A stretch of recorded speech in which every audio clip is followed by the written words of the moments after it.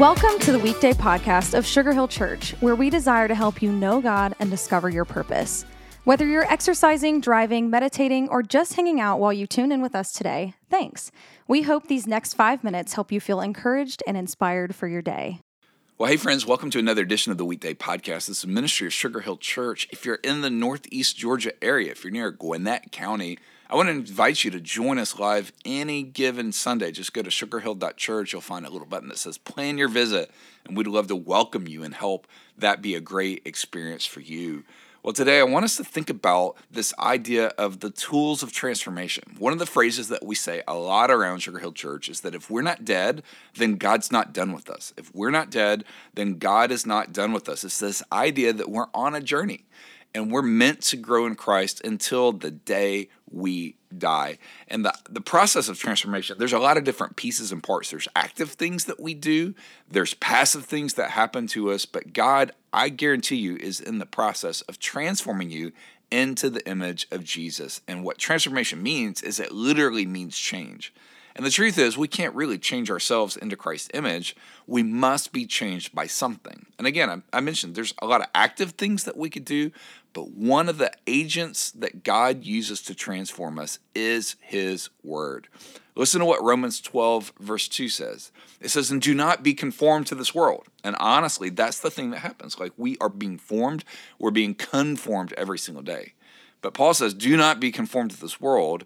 Instead, be transformed by the renewing of your mind. So here's what he says, to be transformed by the renewing of your mind so that you may prove what the will of God is, that which is good and acceptable and perfect. And so I want you to think about it this way. One of the ways that we're conformed to the world is through temptation. Temptation is an opportunity to allow God to lead us past that obstacle and into further transformation. God wants us to be transformed into Christ's image. And so there's going to be obstacles. But here's one of the most powerful things that we can do is we can put to work this verse that says, be transformed by the renewing of your mind. So let me give you 3 ways to think about it. How does God use the Word of God? Number 1, we have to recognize the lie. Anytime we're tempted to be conformed to the world, recognize the lie. When we're tempted for prestige, or we're tempted to let success go to our head, or when we're trying to step out of some boundary that God's given us, recognize the lie. There is a lie connected to every conforming to the world. Number 2, once we've recognized the lie, ask the question, what scripture applies to this? And so what we begin to do is we use a concordance. If you've got a physical Bible, you can flip to the back of your Bible where there's alphabetical listings of topics, and so you can try to find the topic that you're being tempted on.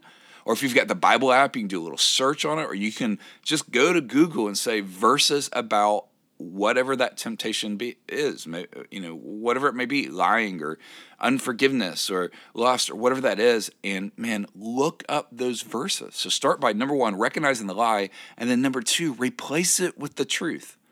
Once you've looked up those verses, I would encourage you to go through them one by one with a sensitive heart. And then the moment one of those verses seems to pop off the page or the screen, pay attention to it, apply it, begin to replace the lie with the truth. And then step number 3, repeat the process. So it's pretty simple. Number 1, recognize the lie. Number 2, replace it with the truth. And then number 3, repeat the process. Let me give you a couple of ways to think about it. All of us have areas in our life that we're tempted. Like maybe you're tempted to think, man, it's impossible. It is impossible. This thing is impossible. What would happen if you applied the truth of Luke 18:27, where Jesus says, what is impossible with man is possible with God? Or what about the lie of, well, nobody really loves me. Nobody really knows me. Nobody really sees me. What if you replace it with the truth of John 3:16? God so loved the world. He loves you, that he gave his only begotten son, that whoever believes in him will not perish, but have everlasting life. Or what about the lie of God can never forgive me? Man, if people knew what I did, God could never forgive me. What if you replaced it with the truth of Psalm 103, verse 12? As far as the east is from the west, so far has he removed our transgressions. And so I hope you see the process. Identify the lie, replace it with the truth, and repeat the process. And I guarantee you that what happens over time is God will use his word as a tool to transform you to become more like Jesus. Hey, we love you guys. We're all about resources to help you grow in your faith. And so if you've got a specific topic or specific need, drop us a note at podcast@sugarhillchurch.com, podcast@sugarhillchurch.com. We'd be honored to begin to tackle that on this podcast. Have a great day. We'll see you back here soon. Thanks so much for joining us today for the Weekday podcast. Our prayer is that the encouragement you just heard would help you live more like Jesus today. We would love to see you at Sugar Hill Church for one of our gatherings each Sunday at 9:15 and 11, and we're always streaming live at live.sugarhill.church. Thanks again for joining us today. As always, if today's message encouraged you, share it with friends and family by tapping the share button. Have an awesome day.